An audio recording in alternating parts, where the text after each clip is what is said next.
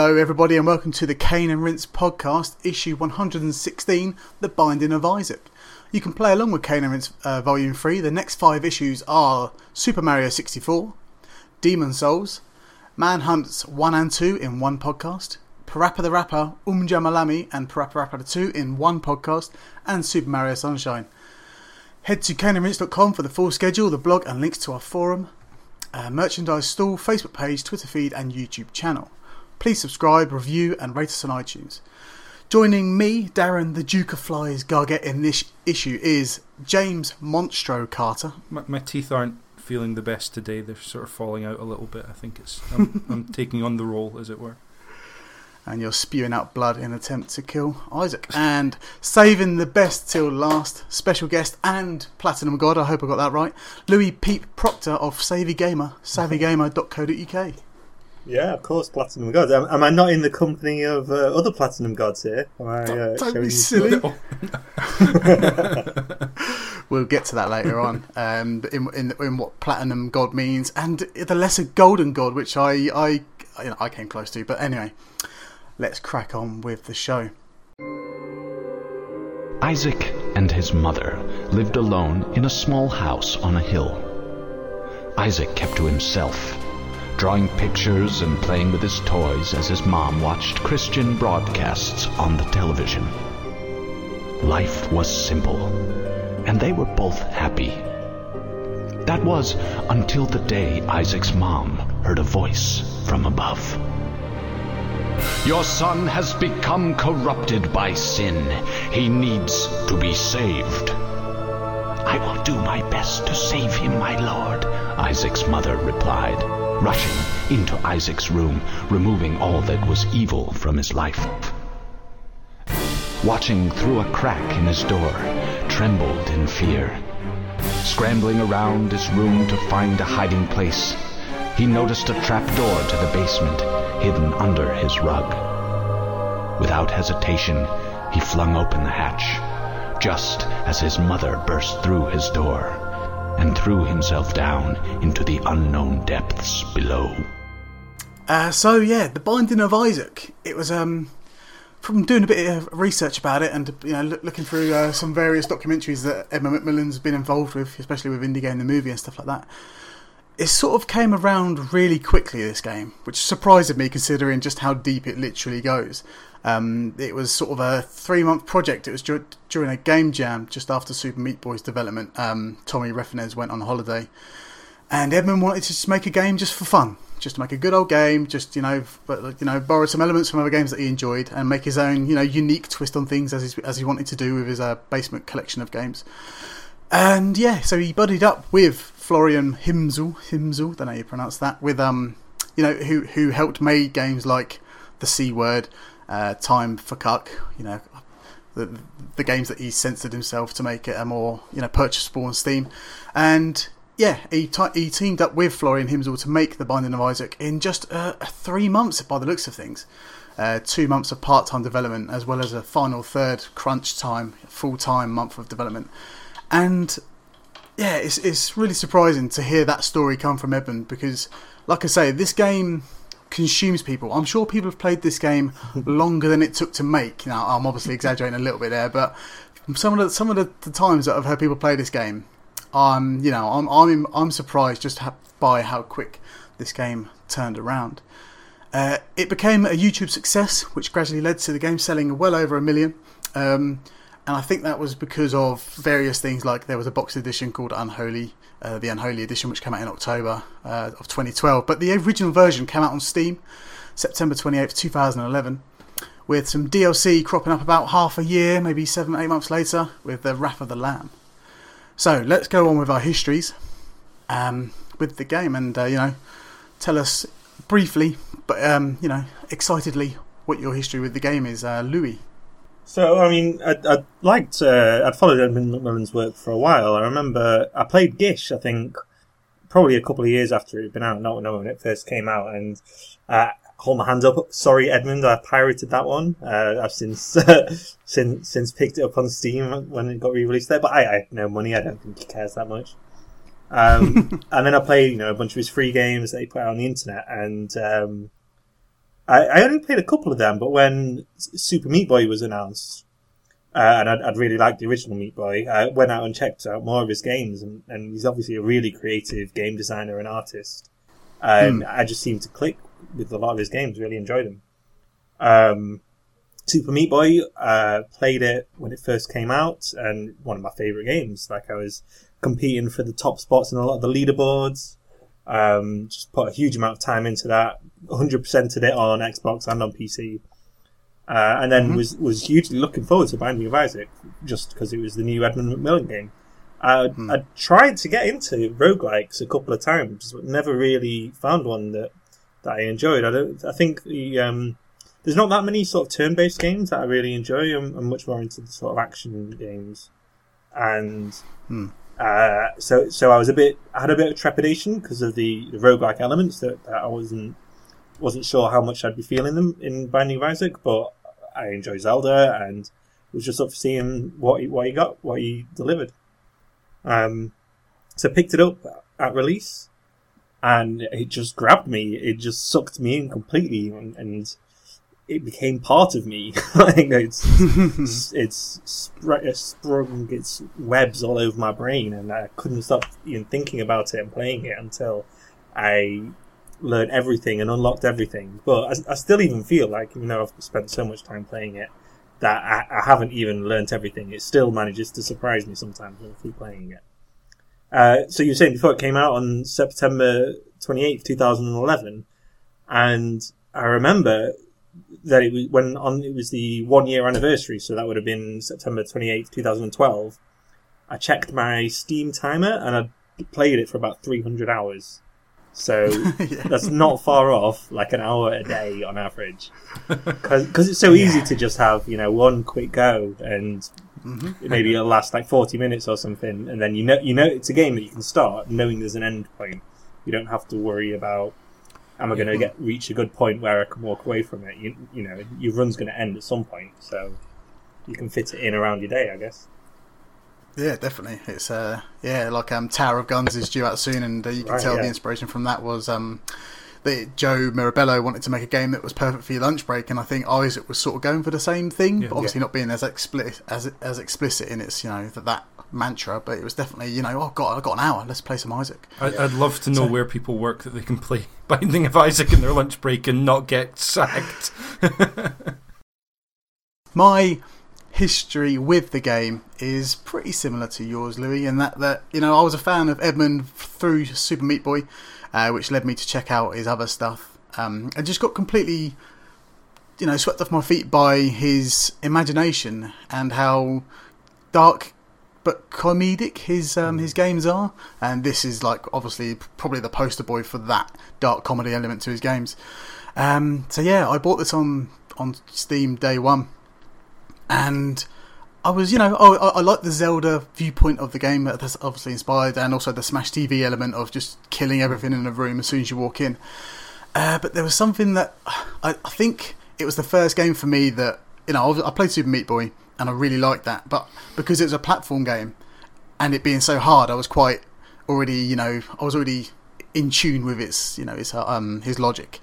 But whereas with this, I've never played a game quite like this for some time, or even at all really. Smash TV is probably the most common reference for me to use, because you're walking into a room, you're blasting everything straight away and moving on to the next room. But I wasn't good at that. I'm not good at those games that have you focusing on all parts of the screen at any one time. It's like, okay, there's things in that corner, there's something going on in that corner, I need to keep my eyes on every literal thing in the room and survive. I was never really good at those games. And I sort of bottled it about 20 hours in. Now that's quite a lot. That's a long time to chicken out of. But then my friend threw the gauntlet down on Steam, saying, "I've done it." And I was like, "I can't believe you've done it." He's like, "Yep, I've done it. I've beat Mum." And you're like, and then he challenged me. He goes, "I bet you can't do it before my nephew does it." And I was like, "Oh god, here we go." Like, the game hasn't got an age rating, but it's definitely got, because it's on Steam, it's definitely got some level of disgusting about it. I don't know what the right word is. It is disgusting. So it's more, for a 12-year-old, disturbing, I think, than maybe disgusting. Yeah, Yeah, people might find the poo a bit disgusting, but it definitely shows those lines of sort of like, should a 12-year-old nephew been playing this? But anyway, he was going to beat me because he was getting really good at it, and it was my impetus just to carry on and keep playing. And lo and behold, a few days later, that sort of urgency to finish it before this kid made me complete it, and then I was hooked. So, James, how about yourself? Binding of Isaac's one of these weird games that appeared in my Steam library at some point. I can't remember honestly how I ended up with it at all. It may have been through one of the Humble Bundles, because quite quickly after its release it was in the Humble Bundle, and it has been a couple of times since, I think. But I honestly cannot remember. I do remember picking up Wrath of the Lamb DLC for like 69 pence in a Steam sale at one point. I think it was just one of the midweek sales, and that was my impetus to actually to tuck into this game. I just hadn't before. I'd heard of it. I knew it was tied in through Edmund to Super Meat Boy, and so those two games kind of became a bit intertwined to me, and I ended up sort of playing them a little bit interchangeably. I started Super Meat Boy, then I went to Binding of Isaac and played a lot of that until I beat Mom, and then went back to Super Meat Boy before we recorded that episode a little while ago now, and yeah, Binding of Isaac. So for me, it all came as one package, really. I ended up only playing it after Wrath of the Lamb DLC came out, and it's just one of those odd things where I always knew of it, I was interested in it, but I don't have the touchstones that you guys have in terms of games I think of when I play it necessarily. I definitely recognise the Zelda dungeon style to it, and that kind of top-down view to it. But for me, I almost wanted to try and play it as a twin-stick shooter. We'll come on to later the gameplay mechanics, and I'm not entirely sure that was the right way to go about playing it, but so following on from saying I kind of came to it in an odd way compared to you guys, I also played it in kind of an odd way. I played, Steam says 27 hours, but as always it's probably slightly less than that. I basically got to the point where I beat Mom for the first time, and then I just stopped. That was like that. I'd done that. I felt like I got that satisfaction, that release from it, that I'd achieved that, and I knew there was so much more to do in the game. But not long after that, the Rebirth announcement came out, and I thought, yeah, that's perfect. I'll stop here for this one, and I'll wait and I'll play it. Play it on console or on Vita. Probably will be the way I end up playing it once that version comes out. So I've kind of had the appetizer, the precursor, but yeah, longing to tuck into it a bit more when the new version comes out. The Vita will be really nice for it as well, playing it on the go. Like it, definitely. It's going to be harmful for me having any spare time anywhere I go. But there's always that distance if you're out and about. You can't really turn on the PC and play it, but yeah, if you've got the Vita with you, then yeah. It is like having the it's like when I was heavily into World of Warcraft. Imagine having that in your pocket. It's going to be the similar sort of thing where you're just like, I just get my Vita out and play some Isaac, and because you got the sleep button on your Vita as well, you can just pause it whenever you want, I guess, and just put it to sleep. Right, I've done the caves, let's move on to the womb. But yeah, it's going to be a dangerous game having that on your Vita, which is apparently a PS Plus freebie. Well, the free in inverted commas. It will be on PlayStation Plus. Yeah, which is great news. I mean, much as I'd gladly pay again for this game, I have no qualms about that. To get it in more people's hands, as it were, is great. So. Yeah. So yeah, the first thing you notice when you boot up this game on Steam, the PC version at least. There's no other version actually thinking about it, is the rather comical sort of hand-drawn aesthetic to the intro. And I literally didn't know anything about this game other than it was by Edmund, and this story to me was something of a revelation. It was like, okay, this game's pretty messed up, and I draw naturally towards dark comedy, so again I was interested in playing what this game had to offer. But it's taken from a biblical story of the same name, which I have no knowledge of whatsoever, and I should have done some research for this podcast, but my ignorance towards any type of religion is is so far gone that I just didn't really want to know. So can anyone enlighten me to the story of the original Binding of Isaac story? I have a really weird relationship with this because at one point in my younger life, I think my early 20s, I had the bright idea that despite not really having much knowledge aside from that you just sort of pick up through sort of general culture growing up in Britain, that I guess was for a long time a Christian nation. I had the bright idea that I would read the Bible just out of interest. I thought if I'm gonna, I didn't have a particular fondness for religion or particularly for Christianity, and I thought I should at least read the Bible and see what it's all about. And I have vivid memories of reading the story of Abraham and thinking, hang on a minute, this is not right. This is okay. There's time, distance, and there's different cultures and there's different morality involved, etc. But it disturbed me greatly, this story. Not necessarily the specific Binding of Isaac part of it, but just the whole notion of this person called Abraham in the Christian Bible. Now, originally, the Binding of Isaac specifically is more commonly known as a Hebrew Bible story, I believe. And the sort of the nuts and bolts of it are that God comes to Abraham and asks him to sacrifice his son Isaac on this large mountain. It may be a range of mountains, but I think commonly it's thought to be one specific mountain called Mount Moriah. And Abraham actually bound his son before placing him upon the sacrificial altar that they'd built from, I believe they'd built from wood that they'd both carried up the hill together. Isaac went up the hill believing that they were going to sacrifice an animal that God would provide for them, but obviously Abraham was kind of tricking him into taking him up there and sacrificing Isaac himself. So there's this really weird situation where there's this Abraham is kind of the focus for the introduction of the idea of sacrifice in the name of God, in the name of a power that is greater than you. And so stuff like circumcision, that comes from Abraham, obviously being a Hebrew Bible story. There's Abraham was originally Abram, and it may be an issue of different languages there interpreting the same name differently, but at some point in Abram's story he is given a new name by God and becomes Abraham. So there's the idea of sacrifice, but also in Abraham's tale there's he is the word of God. He receives the word of God, and he's asked to just to leave behind his land and all of his family at the age of about 75, and I think that's right, it may be later, it may be in his 90s, and to move to this new land on the God's promise of wealth and a new family and land. And that kind of starts to establish in the biblical sense the notion of inheritance and passing on the land and the wealth that you have to your descendants.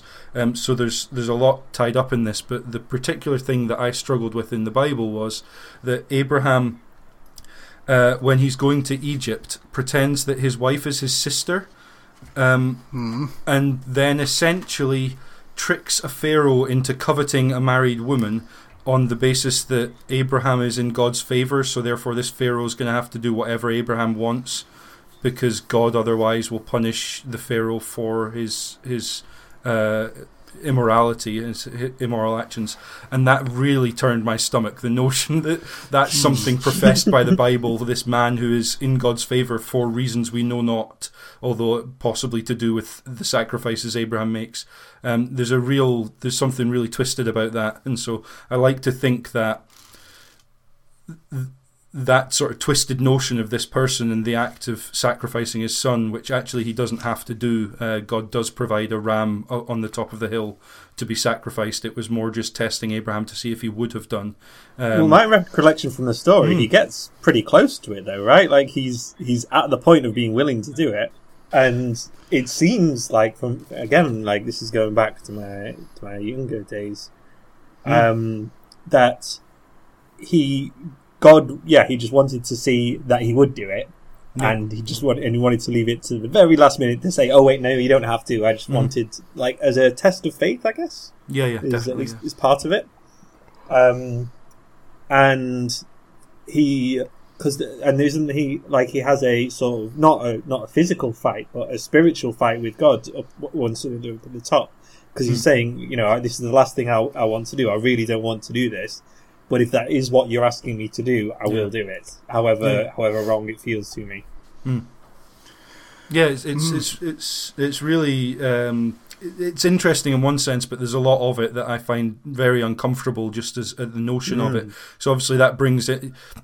It's often very difficult to question the motive of God, because obviously God is all-knowing and we are supposedly not, and therefore we can't possibly understand the motives. But in this case, it seems like that's a very vain God being portrayed. They just want to see if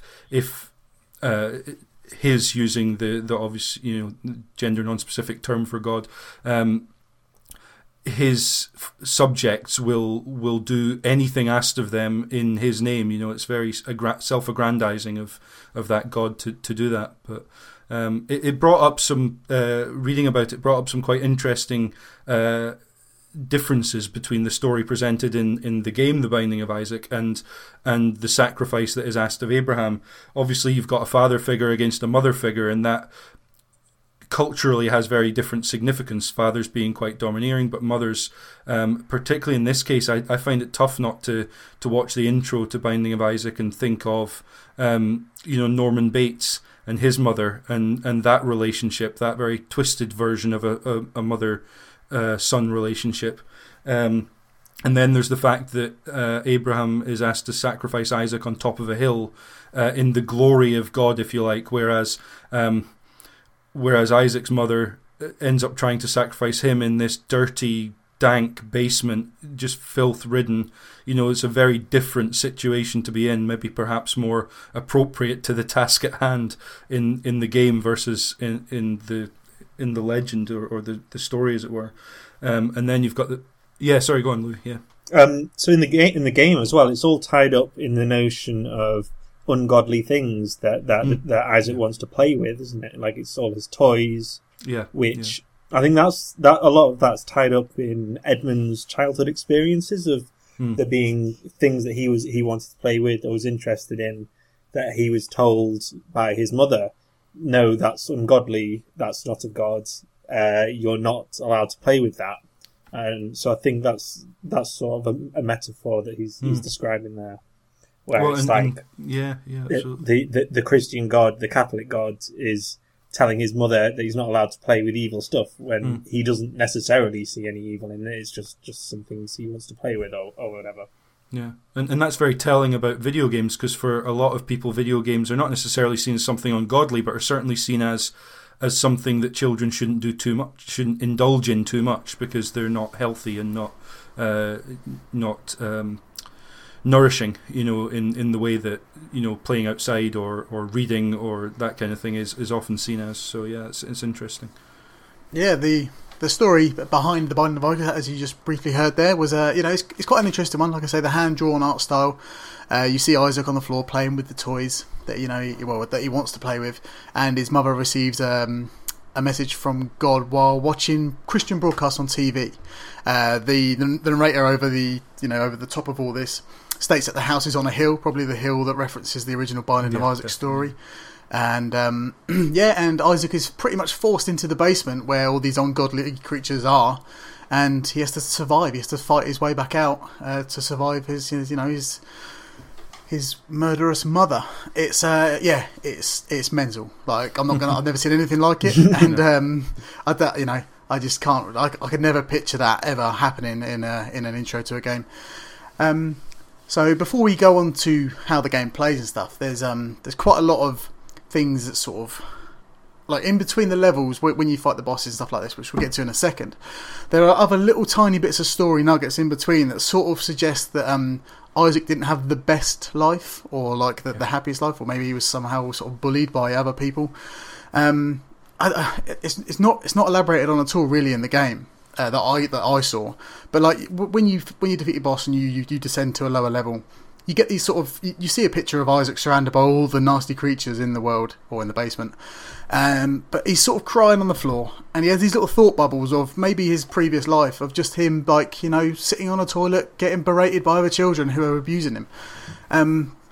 And to be honest, I found them really funny. Like, again, it's the dark comedy. You're just like, okay, someone's farting on Isaac's head. Like, that's quite funny to me. Like, I'm a bit childish like that. But I just wondered if there was, like, any through story, like, linking them all together. I couldn't really piece them together as a jigsaw. They just seemed to be little fragments of his life, maybe. Well, so sort of related to that, I guess, there's all the different playable characters.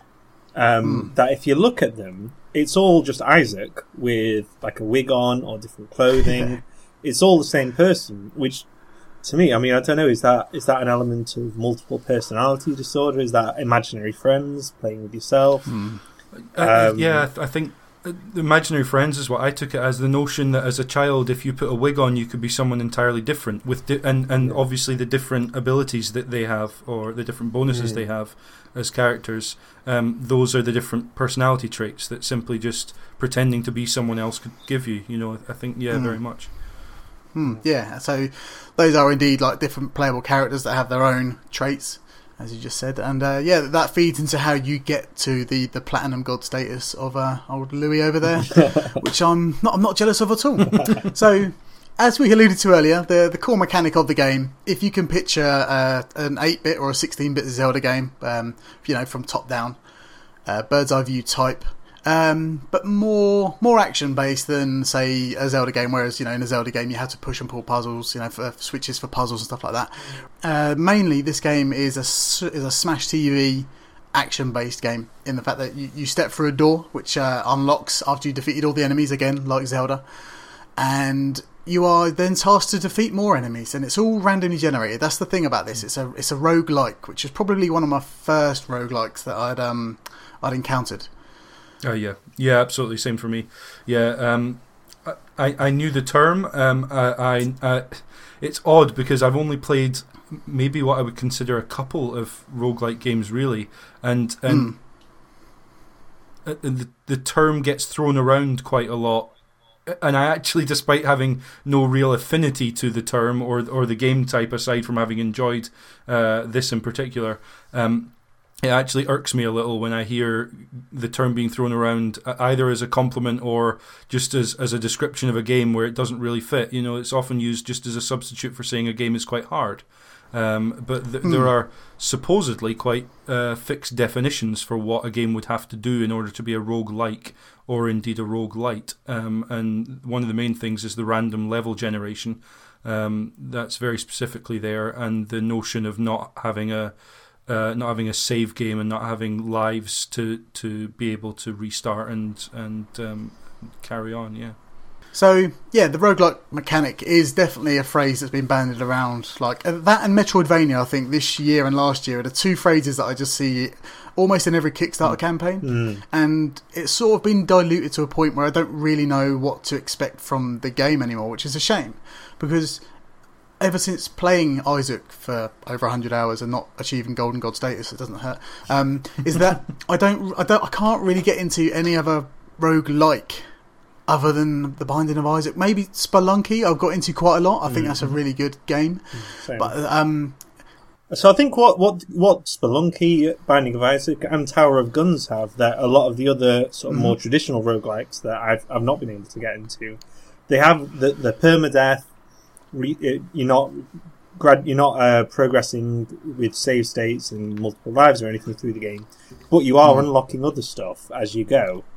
But even if so there's not quite so much of it in Spelunky, but in Spelunky there's the other characters that you unlock, and then there's you've got your journal that you keep filled up.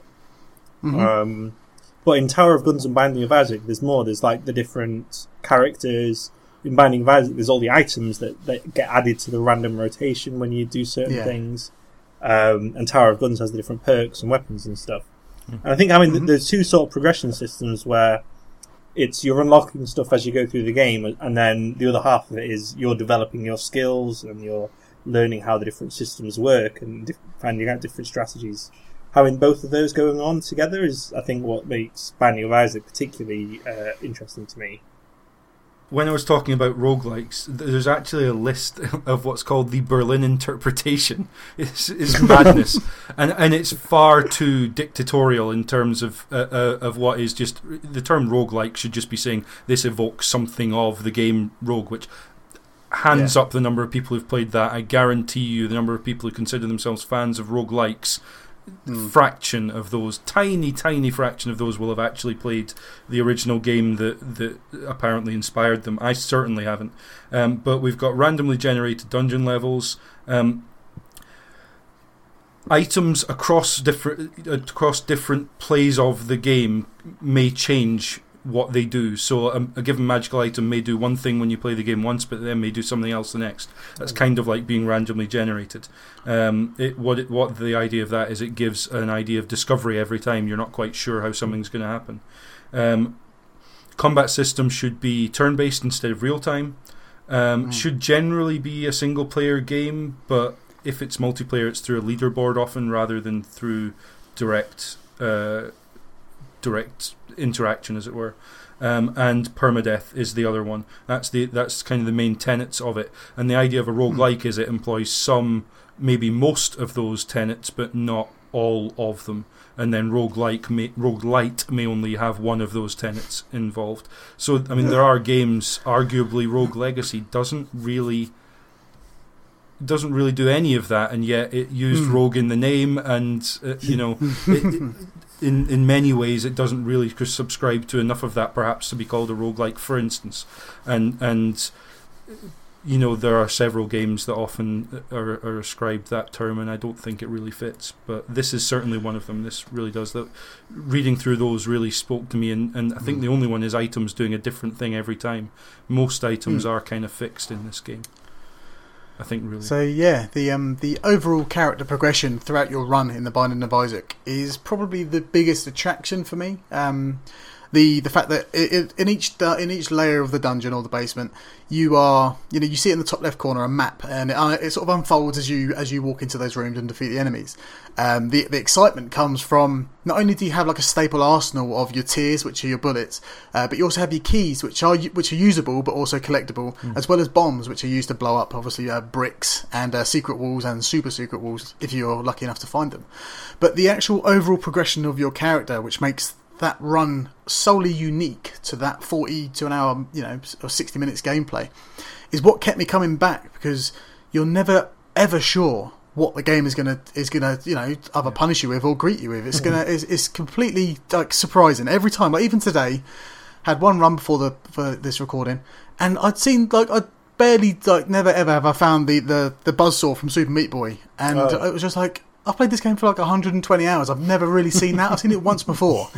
And now Isaac's completely red, dripping blood, because he's a Super Meat Boy fanboy. It's like, this is absolutely crazy. So, yeah, the game's ability to surprise at every corner is both tense, exciting, and the reason why I kept playing. And it's not even just individual items. Like, there's combinations of items where one item does something specific when you do it with another one. And you might never ever see that combination of items, or you might get it a couple of times, and you never know. And you can items that you think you know inside out, you realise when you combine it with another one, it does something slightly different that changes how you play. Yeah, specifically the tiers. I often find myself getting upgrades to my tiers and finding that, turning them into like toxic or acid tiers, and then getting different spray patterns where they come out, or they shoot slightly further or slightly faster. And yeah, it would surprise me. And sometimes a good run was only one good upgrade away. That one item or upgrade would make all the difference. In terms of being surprised, I remember the first time I walked in. So I got to the boss of the first floor of the basement, and obviously died, because let's face it, it's me. I'm not good at games. That's how it goes. Yeah. And then I got back there again. I was so excited to get there, I didn't see the entrance screen telling me it was a different boss. And just it completely threw me, and I died even quicker the second time around because it was a different boss. And I was, no, that's not right. I'd come to terms with the fact that every room was different, but there were rules governing it. But as far as I was concerned, the boss should still be the same boss, and it wasn't, and it just completely floored me that would be the case. Yeah, just surprises like that, or picking up an item and finding it actually powered me down rather than powered me up.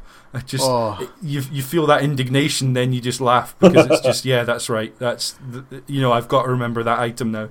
I almost wanted a notepad there so I could jot down the name of the item. Never pick this up. Well, that's the thing. You say the jotting down of like making a personal journal, much like Spelunky does. Yeah, I had to have and I was kind of against this at the time because I was playing sort of Minecraft in and out, and I was kind of against the idea of having Wikipedia open when playing a game. But when it came to the Binding of Isaac, and especially when Wrath of the Lamb came out, I just kept forgetting what these tarot cards and what do they do? Like Judgment, okay, I know what it means now, but within the first 30 hours of gameplay, I was like, Judgment, what does that do? I press it, Q to activate the card. Oh, it does something really good that's not necessary for this time. In an empty room, it does nothing.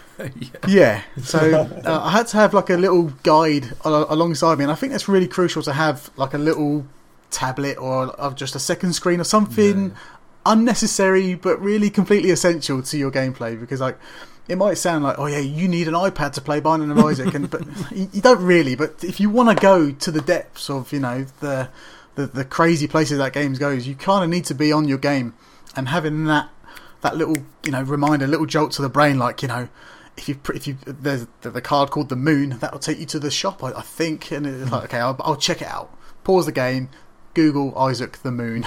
Oh yeah, it takes you to the shop or something like that. I definitely think you should only do that to check stuff when you think you know but you're not sure.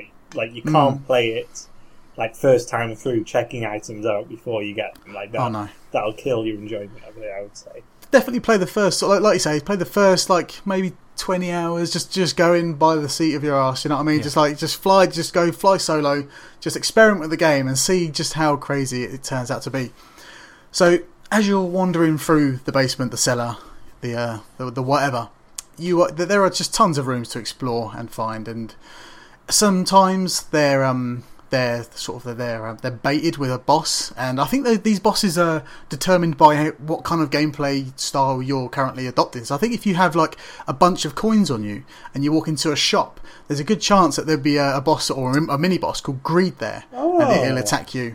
And it'll suck the money out of you every time it hits you. I've always assumed it was totally random, but that could make sense. Yeah, I think I remember reading that somewhere, as well as the Wrath of the Lamb also introduced Super Greed, which was, I love Greed anyway. I thought he was brilliant. So to make a better version of him, I was over the moon. Do you know what I mean? Like, Greed is the one boss that I couldn't really handle, and I don't know why, because he's essentially just Isaac with money for eyes, like the dollar signs in his eyeballs. I just couldn't work out why I couldn't really beat him 100%. But there's other ones like it's all the sins, isn't it? Yeah. So we got like, I remember Envy being a very typical, well, not typical, but a very obvious Bomberman spoof. Lust it's quite good. Lust. Sorry, yeah. And Envy's the one that splits into little versions of itself until it turns into like a Super Pangs sort of thing, where there's just a billion little spheres bouncing around the room. Yeah, it's they're a lovely little nods and hints towards other games. The snake boss is classic Zelda, isn't it? That you can feed the bombs. Oh yeah, definitely. Of course, yeah. You can't help but just notice that, because you lay bombs, and it does feel like a Zelda game when you're laying bombs down against like a. It's not as well signposted in Isaac for obviously randomised reasons, but if you bomb a wall and you get the jingle, you just think, well, that's lifted straight out of Zelda, as well as some of the bosses as you mentioned. So yeah, these secret rooms and super secret rooms, very rarely have I found the I am error screen, and when I found that, I was completely bemused and confused. I was just like, what is this? I've never seen this before. There's a Mr. T looking guy in there saying I am error. I just didn't know what to make of it. And again, it's a prime example of how bonkers and surprising that game can be, even after X amount of hours. So I've played this. I've played it, like hundreds and hundreds of hours. I've seen that room 3 times. It's mad, isn't it? Yeah. Each time it's got a slightly different twist on it as well. Yeah, and I think most of this is down to the Wrath of the Lamb DLC coming out and sort of making the game what it should be. And I hate to say that, because the game vanilla Isaac should be playable enough as it is, but I think Edmund himself, nearly called him Isaac then, Edmund himself, he made this DLC to make the game what he thought it was going to be in the first place, which is it's quite refreshing to hear that. But I find it really interesting when you were talking about how this was developed. It strikes me as, you have this nugget of an idea, and it grows and grows and grows, and it really seems like Edmund himself was surprised. He wasn't planning on charging anything for this. It was just a game he was putting together, as you say, as part of a game jam, and then he was convinced to charge some money for it, and then it seems to me like, and who knows, but it seems like then that was the opportunity to say, right, okay, I've charged for this, but there's so much more can go into this, and it's only right now that I'm charging people money for it to go back and try and build it all back in. And then with Rebirth as well, I think part of the idea of the visual change in that, I seem to remember reading, is that actually the visuals that I really like in the original Binding of Isaac, the Steam version, the visuals that were there weren't how Edmund really pictured it. So he wanted to go for something that was a bit more pixelated, a bit more retro looking. When he sort of when the game broke free of being the Flash game that it was in the first place, when there was the opportunity to change that art style. They've taken it. When the new art style make it more feasible to do more visual representation of items as well, because obviously there's a lot of that in the original version where you pick something up and then you see a change in Isaac or your character's appearance. But not all items do that. No, so I'm sometimes they are quite subtle. Yeah, there's going to be more of that now because it's more feasible to do that with the style. So the flash nature of this game, it kind of hinders people's ability to get into it, and I completely sympathise with the people who struggled to get into playing the Binding of Isaac, because the control method behind it is quite controversial, especially from the circle of friends that I was playing the game, with Steam on. It was kind of like you get a message saying, how are you playing this game? Because there are several ways of playing it. You've got the WASD keys to move Isaac, and the shift key for bombs, and Q for using your item, and then you use the arrow keys on the right hand side to sort of shoot the tiers in the direction you want to. And the 4-way directional shooting mechanic was kind of like, it felt like a step back after playing things like, obviously Geometry Wars, which was full 360 degrees, and other twin stick shooters. Like you said earlier on, James, you tried to play it like a twin stick shooter and realised, straight away that that's not how you should be tackling this game. And I keep getting messages from people just like, how are you playing this? And I was like, at first I was playing WASD and then the mouse to sort of aim my shots a little bit, but then I realised that's pretty pointless. And I even ended up using Joy to Key for a little while, which is recommended in the options menu. And even then I wasn't feeling it because it just didn't feel right. And it took me a little while to get over the hurdle of the WASD and arrow key, the arrow keys. But that is like, it becomes second nature after after a certain amount of time. And it's definitely by design, the 4-way aiming thing. Like, there's some of the enemies that if you had 360 degree aiming, it would just break the challenge. Like, it would be, and once you get in, or at least my experience with the WASD and the arrow keys, once it clicks, you start sort of like moving side to side to aim your shots with the momentum. Like, it just feels so right when you can aim a shot diagonally and get it just right. Not through pointing there, but by because your tiers have momentum that carry on in the direction. Manipulating the physics of the game. Yeah, so once you suss out, using Isaac's sort of inertia to drift these shots across gaps that you can't reach to, and just finding all the minutiae of Isaac's movements, it really becomes something more than I thought it would be. I thought it was just a strict up, down, left, right shooter. But the more you modify your Isaac via the pickups from from the shops, from the loot rooms and stuff like that, you realise that the game has so much more to offer than a full 360 shooting mechanic. If Rebirth, I'm pretty sure Rebirth is keeping the same 4-directional thing from what I've seen in the GIFs they've been leaking. But let's say hypothetically, if they did go full 360, it would just sort of ruin the magic that game has, and it kind of feels retro by design, if you know what I mean. Like, it kind of feels like you say, it was done that way on purpose to keep the challenge there, because let's face it, this game's pretty tough. The only exception, of course, is the Epic Fetus item, which I don't know if either of you have got. I think I've seen it once. So that's when, forget about using the buttons, switch to a mouse, because That's the one where you call in a missile from the sky, Yeah. and it goes wherever your cursor is placed. So then you can do independent aiming from your movement, and it totally changes how you play the game. Oh man, I didn't even think about controlling that with a mouse. I Yeah. had that once, and that's when really I got hard to with the sure. buttons, isn't it? And I always end up shooting Yeah. myself and dying when I try and use the buttons. But isn't it great that you can shoot yourself? You know, it can Yeah, be yeah, as yes. much of a curse as a blessing. Yeah. Yeah. Definitely. I think that's the one time I actually got to the cathedral when I was fighting the devil or something like that. I can't really remember. I've got a hazy memory.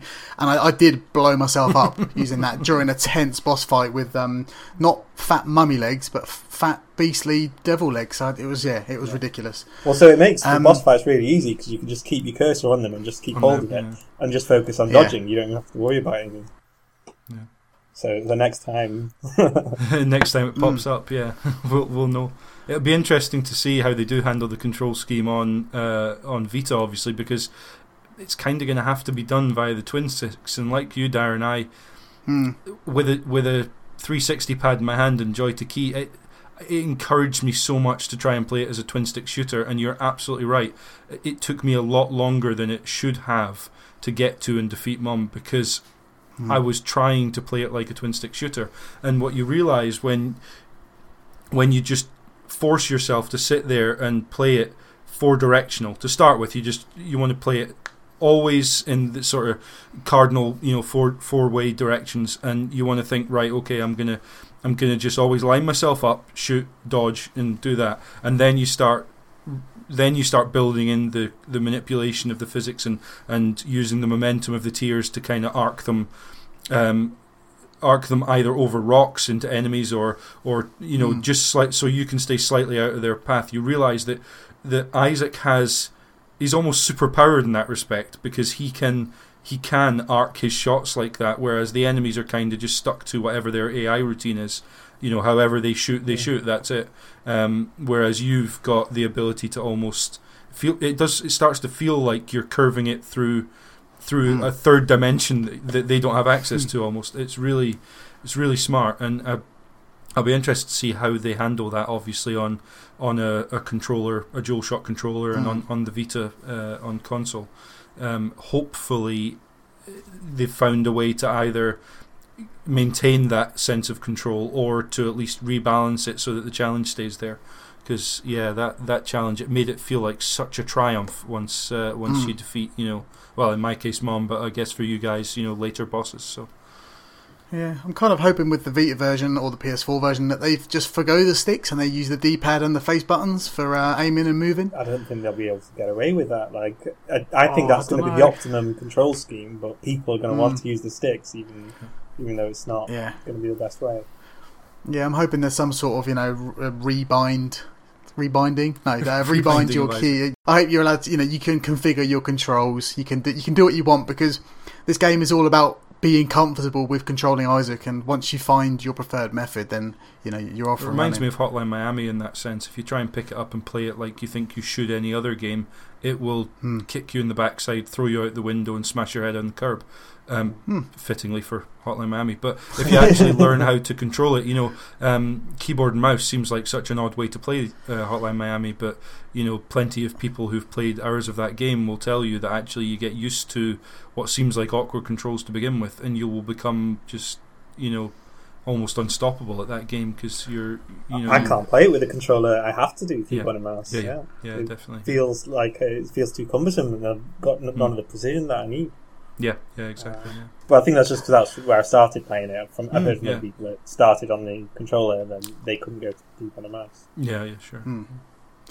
So, James, you mentioned earlier that you beat Mom once, and you never returned due to the Rebirth announcement. Yeah. I'm kind of similar in the fact that so the overall goal for Isaac is to get the Polaroid. From what I can gather, and I've got 2 pieces of this Polaroid. Luckily, I don't know how, but my save was still on this computer after it being wiped, and I think it must have pulled it from Steam somehow.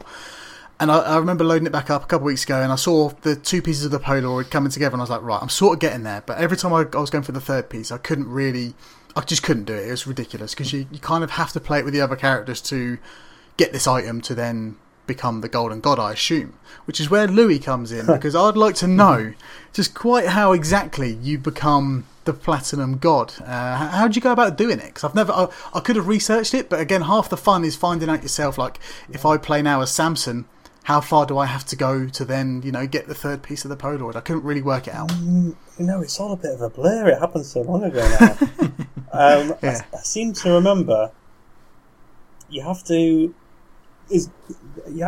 get all the items, I think, to be Platinum God. Right.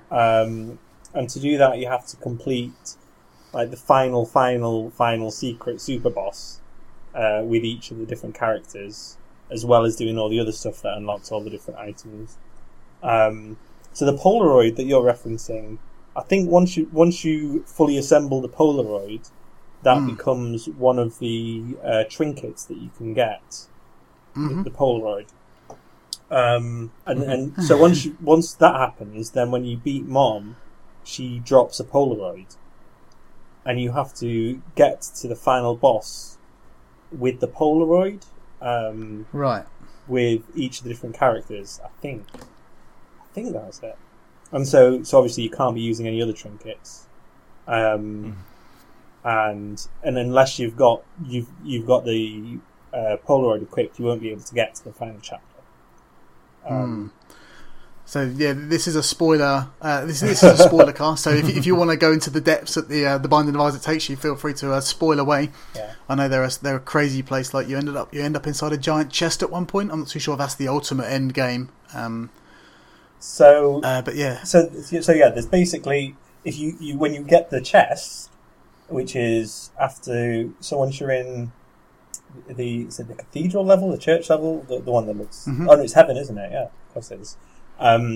When you beat that with the Polaroid, there's a chest which you climb inside. If you don't have the Polaroid, that's just the end, and the end is Isaac climbs into the chest. If you do have the Polaroid, there's a whole other chapter that's inside the chest, where every single room is filled with bosses, basically. And then there's a crazy hard boss at the end of that as well. Of course. Yeah, it keeps like Mom is not a challenge to me anymore. Just 'cause I played it too much. She's almost like a regular enemy, but it keeps scaling, getting more and more difficult with the secret chapters afterwards. At the risk of sounding like everyone else that talks about games, I'm going to mention a Dark Souls reference. It is kind of that Dark Souls thing where you first fight the Taurus demon, you think it's the hardest thing in the world, and then sort of later on you can just destroy it in seconds. It is like that with Binding of Isaac. Like you say, you step into the Mom room and you're just like, okay, right, I've got the items ready to tackle this now. Watch out for the shadow that stomps on your face, and you'll be fine. Yes, it's amazing just how adept you become at just manipulating the room at will. And I can get to Shul, I don't know how you pronounce it, Shul, quite comfortably, but as soon as it gets to that kind of like devilish area, I crumble under both pressure and skill. Yeah. So I've only seen the chest in like video form and just hearsay on the internet, which I found really exciting. At the fact there were these, like, doesn't matter how many times you play The Binding of Isaac, you will always find something new and exciting to discover. And I think that's the ultimate reason why not everyone, but why a lot of the people played this game and just played it for hundreds of hours. The art style for this game is very Emma McMillan.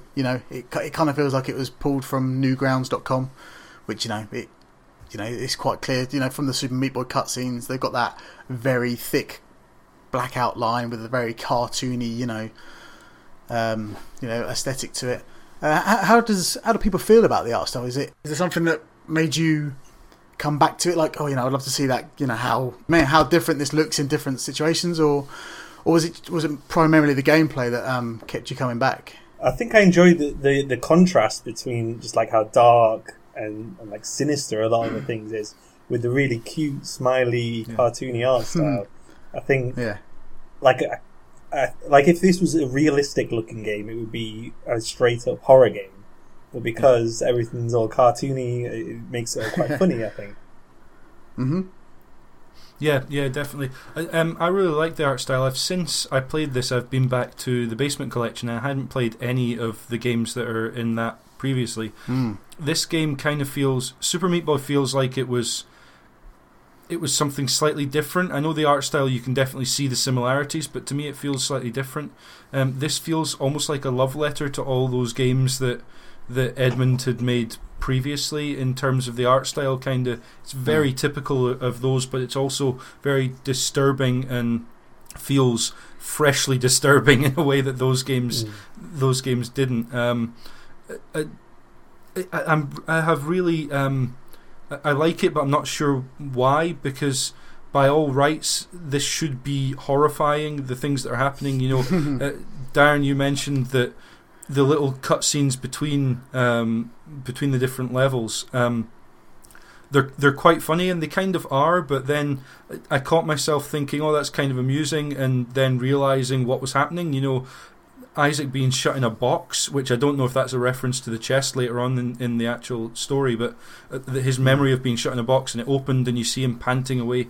He's being terrorised and bullied and harangued and harassed and just generally abused in these cutscenes, and you think about that, and there's this dichotomy between the cartoonish nature of it, and you see Mum's foot for the first time, and it looks disgusting but quite funny in a way, because it's so absurd and so grotesque almost. But there's a real menace to that if you think about it.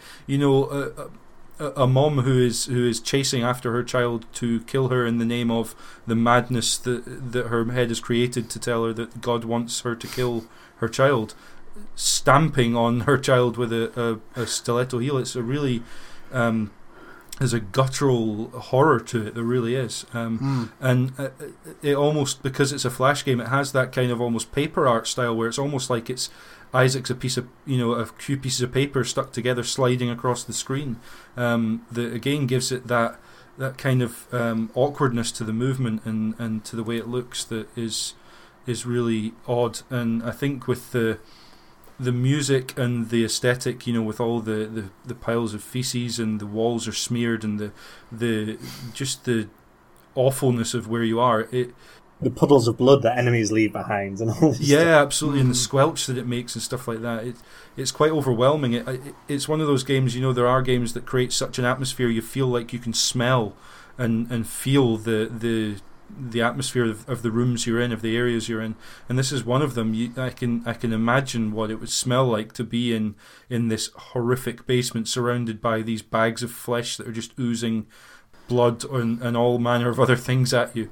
It's it's a bit of body horror, isn't it? With a lot of the bosses and enemies, you can see there's something vaguely human about them, but some kind of body part of a human. Yeah, absolutely.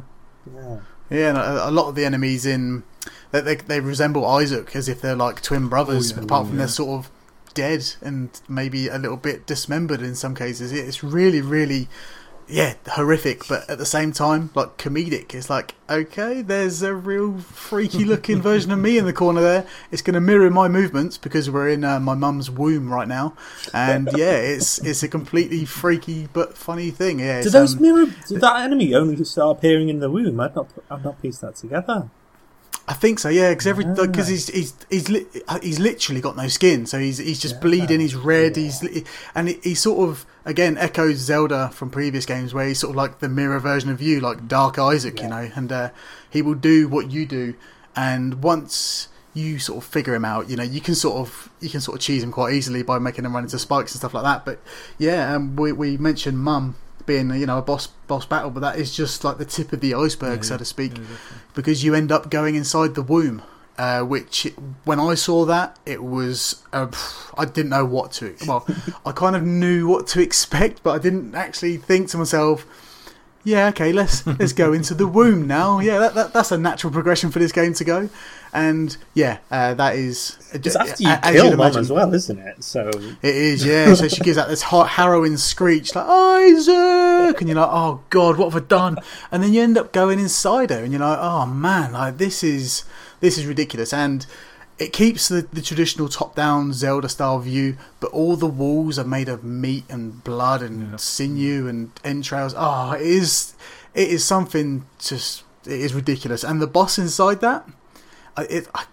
It's just like a fetus. Am I right in saying that? It is. Yeah, it goes to depths that my imagination couldn't, and it kind of. I think this game, out of all the ones I've played of Emma McMillan's, repertoire, I think this is the one that captures his imagination the most, because it's just... I've got his comic book that he re-released, and flicking through that, you can just sort of... So you can see Isaac, the inspiration for Isaac throughout that. So yeah, we mentioned the music by ye old faithful Danny Baranowski, but I think it's completely incredible and fits the vibe of the game wholly. I've heard it so much now that I kind of turn it off because I like it, and I like the reworked version of it in Wrath of the Lamb, the way it sort of adapts on the fly and it changes depending on how, what kind of like. So it goes basement and then cellar, but then there's kind of like a sped up version when you tread into a different room of each floor, something like that. It kind of adapts on the fly, and I really like that. But I've heard for the new version, they've completely changed the artist and style. I don't know if anyone else has heard the new style. Oh, how do you feel about? No. Yeah, it's a 2-piece band, I do believe, and they've gone for a more macabre vibe. Which, if you think about Danny Baranowski's style, it's very Super Meat Boy-esque, it's got a pace behind it. It sort of keeps you going, even though it sounds quite grim and bleak. There's a definite sort of a drum beat in the background that will keep you pushing forward. But from what I've heard of this new, I think they're a 2-piece band that is one of Edmund's favourites. It sounds utterly like depressing, like really, really different. And I urge you all, if you're interested in the Binding of Isaac, if you're listening to this, then you should be to check out the new music style. But how do we feel about Danny Baranowski? I personally, like I say, I really enjoy it. Oh yeah, I love the music. There's few games I've played that, like FTL is another game that I love and I've put hundreds of hours into. I can't listen to the music anymore in FTL. I've just heard it too much. I have to put something else on. Yeah. But yeah, I always leave the music on in Binding of Isaac. I think it's fantastic. Yeah.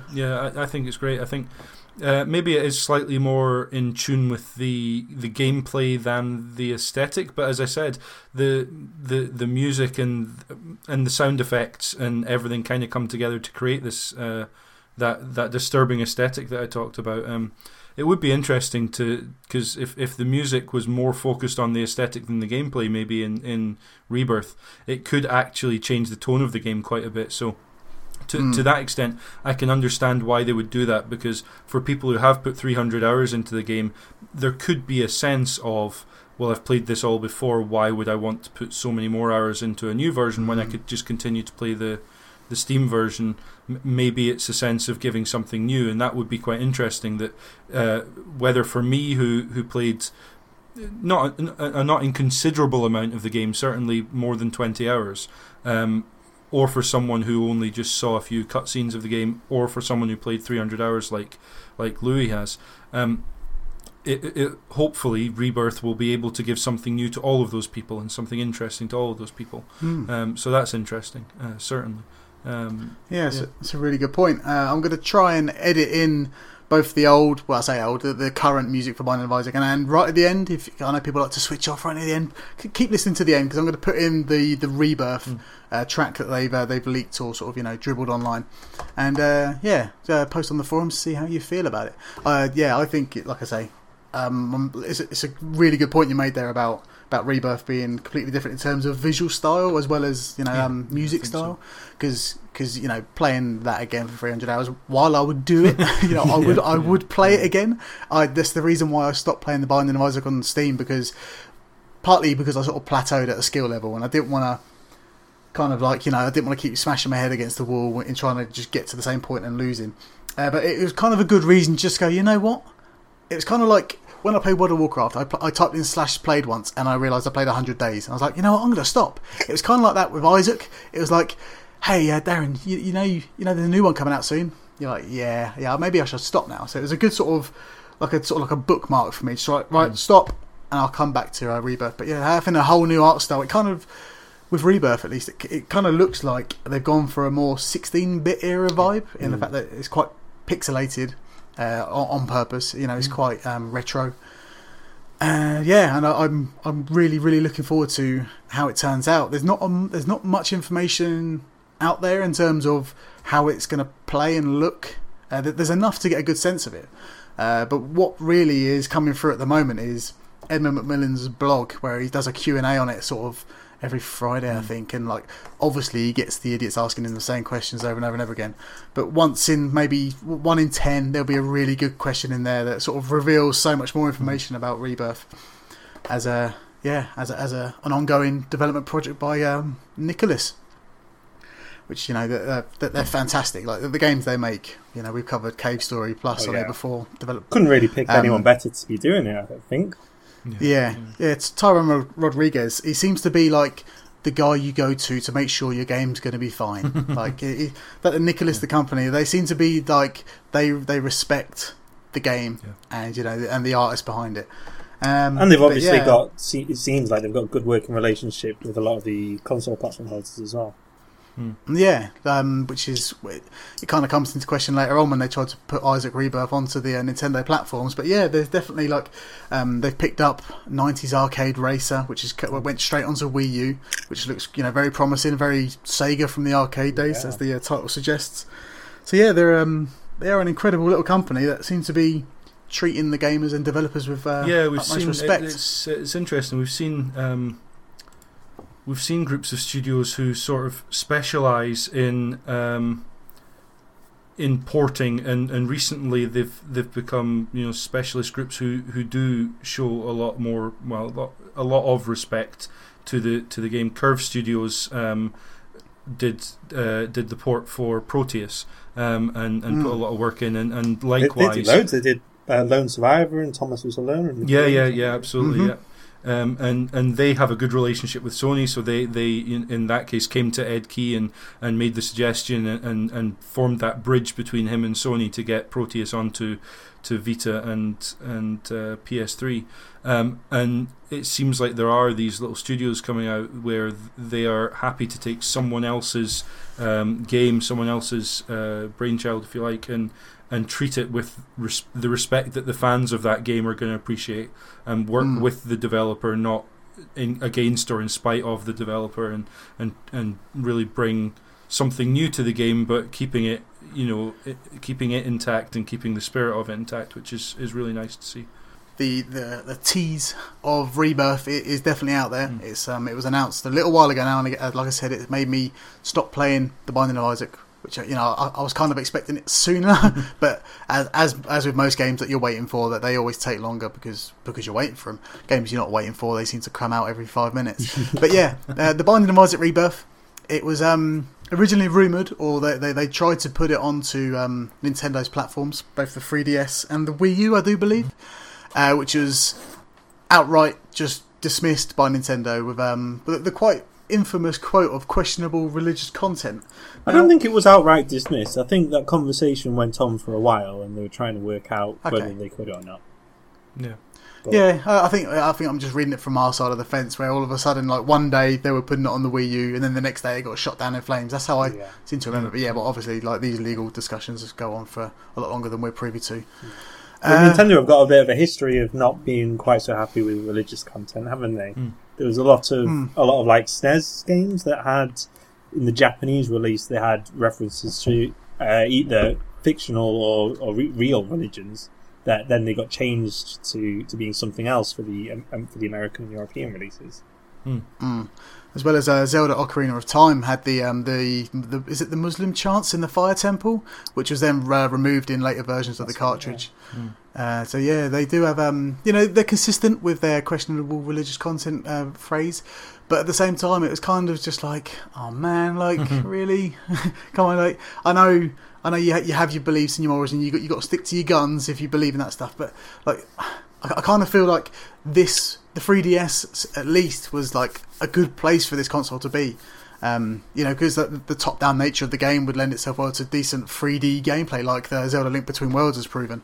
I just kind of think, like if you had the projectile, the little noxious acid balls that fling up into the sky and back down again to poison your enemies, like imagine seeing that in 3D. I think it would be fantastic, as well as the epic fetus bombs and stuff like that. I think obviously they're not going to neuter the content, to the game. They're not going to start making it all McDonald's. You couldn't take out the religious content from the band. Definitely not, no, because that is the whole game. But I just kind of wish, that game was on a 3DS, and I'm happy that Sony swooped in and be like, yep, we'll have that, because they saw, a diamond free falling in the sky, and the old Sony Stork swooped it up. I do kind of worry though. There wasn't. I was kind of expecting once I started playing it there to be like a big Fox News controversy or Daily Mail to be writing about it. But I think because it's only been on PC and only on Steam, it's kind of gone under the radar a bit. And I'm wondering if, when it gets a PlayStation release, some of the more irrational elements of the media are going to grab hold of it and try and make a big issue of this game polluting our children's minds and stuff.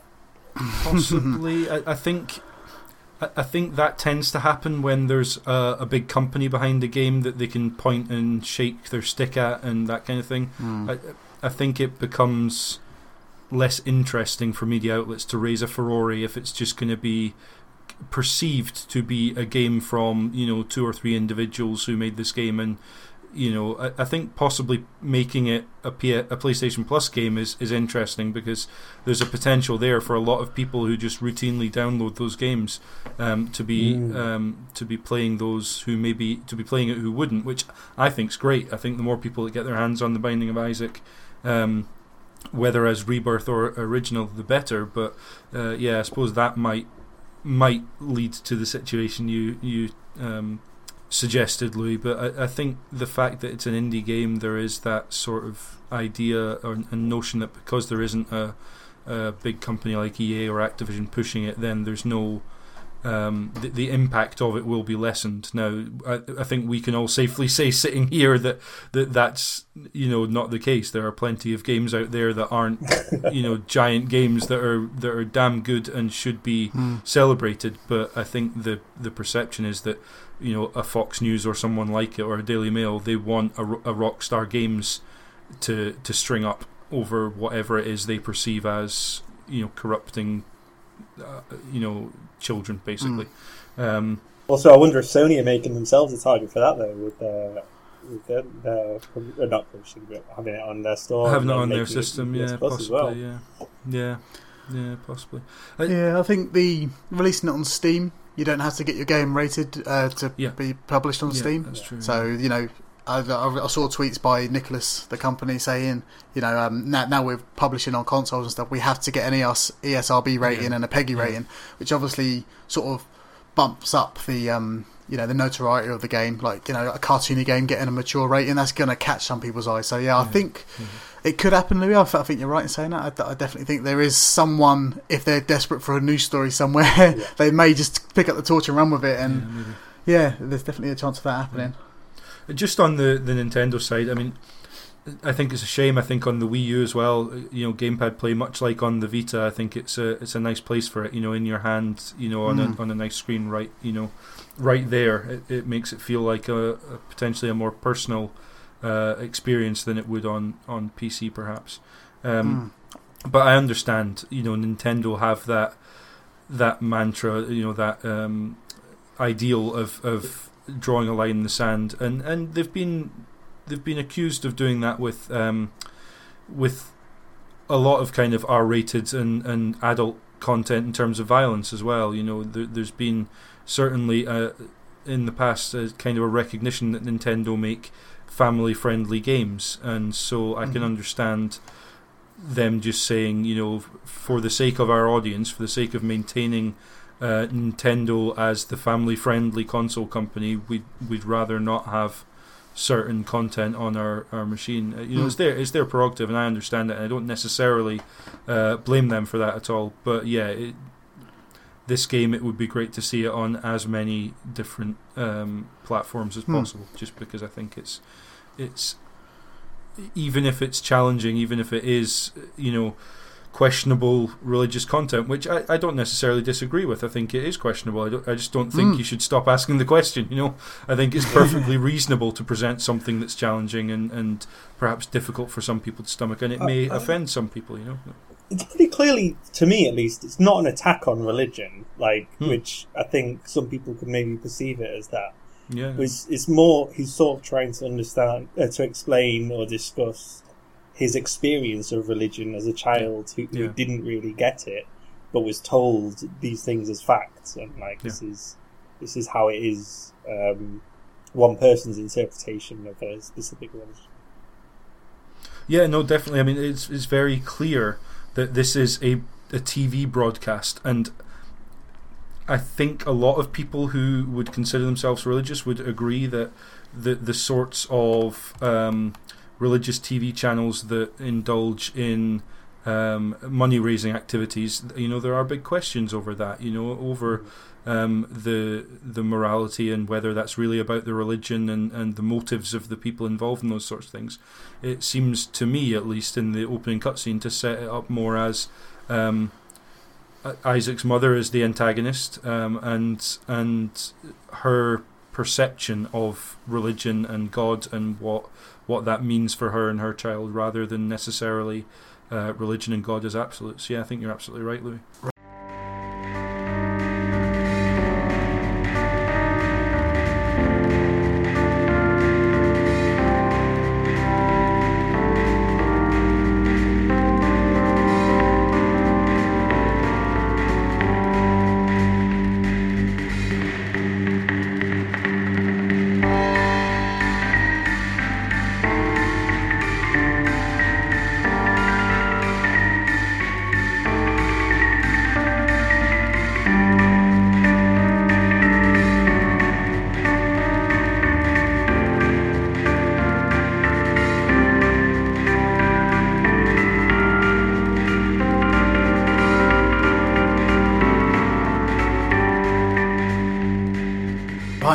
Let's move on to what our forumites have to say about The Binding of Isaac. 3 pieces of forum feedback and some free-word reviews. Captain Green says, I've currently pumped about 70 hours of my time into The Binding of Isaac, and I don't show signs of stopping. Gameplay remains fresh due to its random nature, and unusually for a roguelike, I find that almost any build is viable to complete the game with. It's all about pressing any advantages you can. Skill plays a huge part here, as most items have a use, whether general or situational, and playing to the strengths given to you adds great depth to the gameplay. This helps to negate the tedium of the doomed from the start run associated with some roguelikes, and makes it all the more satisfying to complete the game over and over and over again. The narrative is also excellent, requiring the player to piece the story together, a trait which I really enjoy in a game. Thematically, it's plain to see sin and religion, but there's more subtle theme of recessing from reality, one that appears in several of Macmillan's games, which really blew me away. The Binding of Isaac is the best roguelike out there, and I'm thoroughly looking forward to the release of Rebirth later this year. Yeah, interesting. Tadinio says, The Binding of Isaac is a weird one, mainly because I didn't pick it up because of the gameplay or the pedigree of the creators. I didn't even know what a roguelike/roguelite was until I played this. I could never get into Super Meat Boy due to me sucking at platformers. No, this was a game that won me over for its bizarre art style and setting alone. The first time I saw our crime protagonist shooting bloody tears at Pooh, I knew I had to play this. Gameplay wise, it's pretty simple and easy to get into. You move, you shoot, and you occasionally use items. What keeps things interesting is the incredible amount of creativity of items and enemies. All that, with the random nature of the game, assures you'll still get surprised even after hundreds of playthroughs. That said, it's an incredibly unfair game. Some playthroughs you'll get everything you need to progress, but in others you're pretty much doomed from the start. That never stopped me from coming back for more, though its dark sense of humour and art style always charm me back to try again, just one more time. And even though I only scratched the surface what this game has to offer, I only managed to kill Isaac's mum once. I never touched the chest or shoal. I can't help but to love it, and I recommend it to anyone looking for something different or just for a good time. And it's quite interesting because he's got a quite contrasting statement there, where he reckons from some loadouts, I guess, you're doomed from the start, which I kind of is. It kind of, you gravitate towards a certain amount of items. Like, if you see an item in the room that you don't really like, you kind of feel like you're doomed from the start. But I always felt like the game sort of balanced itself out. Like, if you weren't going to pick up the jar of piss that you throw on the floor, like the lemon, I can't remember what it's called now. Lemon disaster, I believe. Yeah, there we go. Yeah, something like that. If you drop it on the floor, it attacks enemies. Like, I didn't really get on with that item, so I felt if I left that in the shop, I kind of like how Max Payne 1 was when it was, when it first came out. They kept bleating on about this adaptive difficulty gameplay. I kind of feel like Isaac was the same. It was like, it's going to reward me later on with something that's going to balance the game out, and that's what kept me going through the game. But yeah, Louis, do you want to take Registradus's piece of forum feedback? So according to Steam, I've put 327 hours into Binding of Isaac, although it's probably more in the range of 100 or 200, as I play it windowed and leave it running in the background. It took me a little while to get into the game, and I don't think I really got into it until the Wrath of the Lamb DLC. But when I got into it, I really got into it. It's so easy to pick up, it has an excellent difficulty curve. The final levels get pretty hard, almost so hard that it's a relief when you die and get sent back to the start. Yeah, there is a definite, sort of a suicidal nature to it. You're just like, okay, just stamp on my head and we'll be done with this run. It's really easy to just mash the space button and start again, isn't it? That's it, yeah. I found just to hear the calming sort of soothing music of the first room. Yeah. It's such a contrast to the bit you've just been playing, which is frantic, frantic chaos. Okay, so we've got some free word reviews from Twitter. Registradus again. Marcus says, insanely addictive fun. Mentasm, Ian, he says, so damn hard, all in caps. Chris Mohan says, one more game. Joey Hamilton says, hard but fair. Daniel Owens says, addictively fresh death. Ellis Spice says, try, die, repeat. Nick Marshall, relationship testing material. In more than one sense, I think, in-game and out-of-game potentially. Briny Water, that's his Twitter handle, or her. Blissful Freudian grotesquerie. Nice. Snyder, kill your mom. So, let's have our hyperbole, free but heartfelt summaries of The Binding of Isaac, James. This is a strange one for me because I struggled more than most people. I ended up having a brief Twitter sojourn with Phil Kohler, who I think had got to and killed Mum in about 6 or 7 hours, and I boosted his ego by saying that it had taken me something in the region of 3 times that length. So it was never a game that I felt accomplished at, but it's a game that I was just fascinated by. The feeling it gave me with the aesthetic, all of the various different ways it challenged me intellectually and emotionally, I found really interesting. And it also challenged me technically. I felt it was a hard game for me to get to grips with because it did things differently in controls and in the structure of the game than other games I'd played before. But I absolutely adored it. Steam says 27 hours. It's probably not far off that. I'm gladly going to go back to Rebirth when it comes out and see what tweaks and what changes and how it's different on a new format and just sink into it again, which for a game that if you could watch a YouTube video and see it as quite a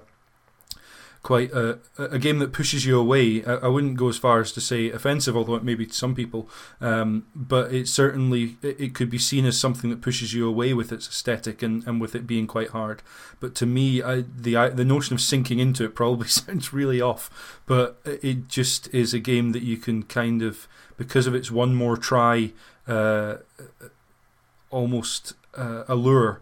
It really pulled me in, and I can see it doing exactly the same again when Rebirth comes out. I'm looking forward to seeing those changes. I would suggest for at this point, it's been in Steam sales so often, for pennies, literally game and DLC pennies. We're talking less than £1 to play, so I can't imagine that if you've got this far in the podcast, you don't already own the game, and maybe you have enjoyed this as much as I did. If you didn't, and that's absolutely fine. I hope that at least you've heard our explanations of why this is something quite special for a game that came together in 3 months and then 6 months later was just blown into something massive and something to be explored and delved into. Is really interesting to me in so many ways that this game became a little bit of a phenomenon, and with speedruns and all sorts of sort of challenges going on with people who are far more skilled than I. It's something quite spectacular to see this little odd little game be taken for something as beautiful as it actually is. Really enjoyed it. Sorry, waffling now. I'll stop. That's all right. We like a waffle. So yeah, for me, The Binding of Isaac, it was quite a revelation in terms of both gameplay, because I'd never played a game like this before. You know, the permadeath, lose all your stuff when you die, sort of, you know, that kind of game I'd never played before. I think, you know, games from the NES era were kind of like that, you know, and in a weird way, GoldenEye N64 was like that, because if you died, you sort of had to go back to the start. And I kind of had a grasp of what to expect of when I died.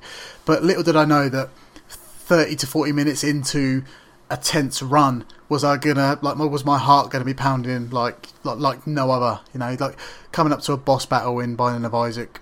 It reminded me of the first time I bumped into Gruntilda from Banjo-Kazooie. My heart was racing, my hands were sweating, but in Banjo-Kazooie, obviously, you've got the reset button, you can go back to the checkpoint, whereas here, all your time and effort, although you've learned as the player better skills, it was all going to go, and that's what made this game so addictive for me.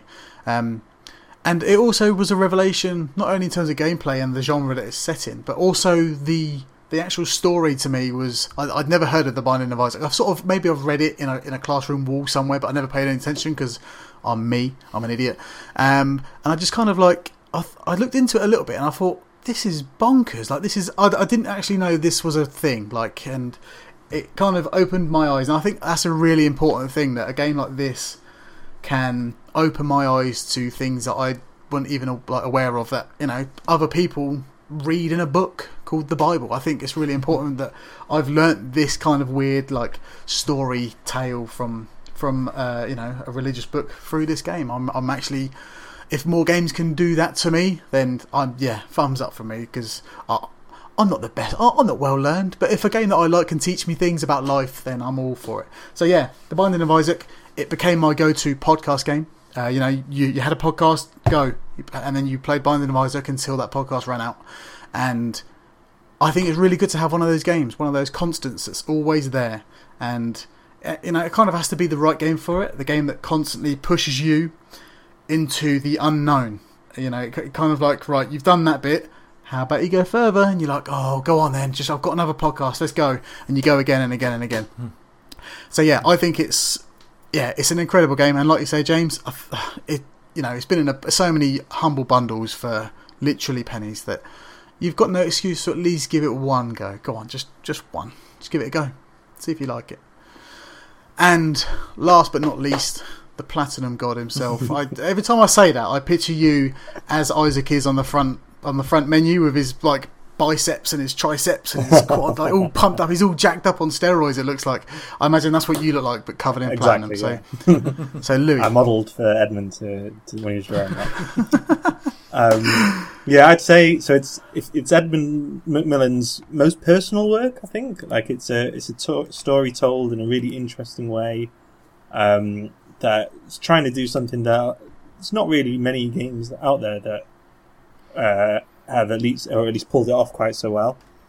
It's a really interesting blend of genres that you can see with like so many similar games coming out, taking some slightly roguish elements and coming up with a new twist on them, that I guess between Spelunky and Binding of Isaac you can see the resurgence. That's where it's come from. It's ridiculously good value. Yeah, it's like you can get it for hardly anything all the time, and I've spent, I can't even remember how many hundreds and hundreds of hours on it. It basically, defined like at least a year of my life. Like, if you ask my housemates at the time, they would always hear the Binding of Isaac music going on. I think it's got a really interesting set of systems overlaid on top of each other. It'll always surprise you. There's always more you learn back from playing it, and everyone should give it a shot. Absolutely. And if you've already got it, buy it and give it to someone else to play, because why not? Yeah, I've definitely done that to a few of my brothers have got it now, and my friends have got it. Yeah, it's definitely one of those sort of viral games that you pass around. Well, thank you very much, James and Louis Proctor, for being on this podcast with me. It was kind of like a touch and go on this one. It's like, is this going to happen? I want it to happen. Let's find the right people. And luckily, we bumped into you had heard him last week on the Castlevania show, Andy Hamilton, at the Eurogamer meetup, and he met me with you, Louis, and here we are now he ran excitedly across the room to drag Louis over to us. I was right at the other end of the pub, and he grabbed me and said, "Come with me." So it kind of felt like it was meant to happen. That the stars aligned, and I'm more than happy that you've come on, Louis. Thank you very much for your time. Thank you for inviting me. Where can we find you? On Twitter, on the internet, where can we find you? Sure, I'm Louis P on Twitter. That's LEWIEP. If you can put up with my nonsense. I'm angrier on Twitter than I am in real life, so don't think I'm a horrible person if I tweet at you angrily. and if you like to buy cheap video games, my website Savvy Gamer. It's where I post all the best deals on all games from all the different platforms every week. Well, every day, all the time. You're currently making me wince with your 10-second ninja times, mate. I was second for a long time, and then you came along and ruined it. Well, I've been getting tweets of Chris Priestman during the podcast, and apparently I'm not in first anymore. I've been relegated to second. So, well, 10-second ninja. There's a quick rinse on the YouTube channel, which we mentioned earlier. So check that out. It's impressive. That game is good. Yeah, I really like it. We'll be back next week with the legendary Super Mario 64. You may have heard of it, with issue 117. Thank you very much.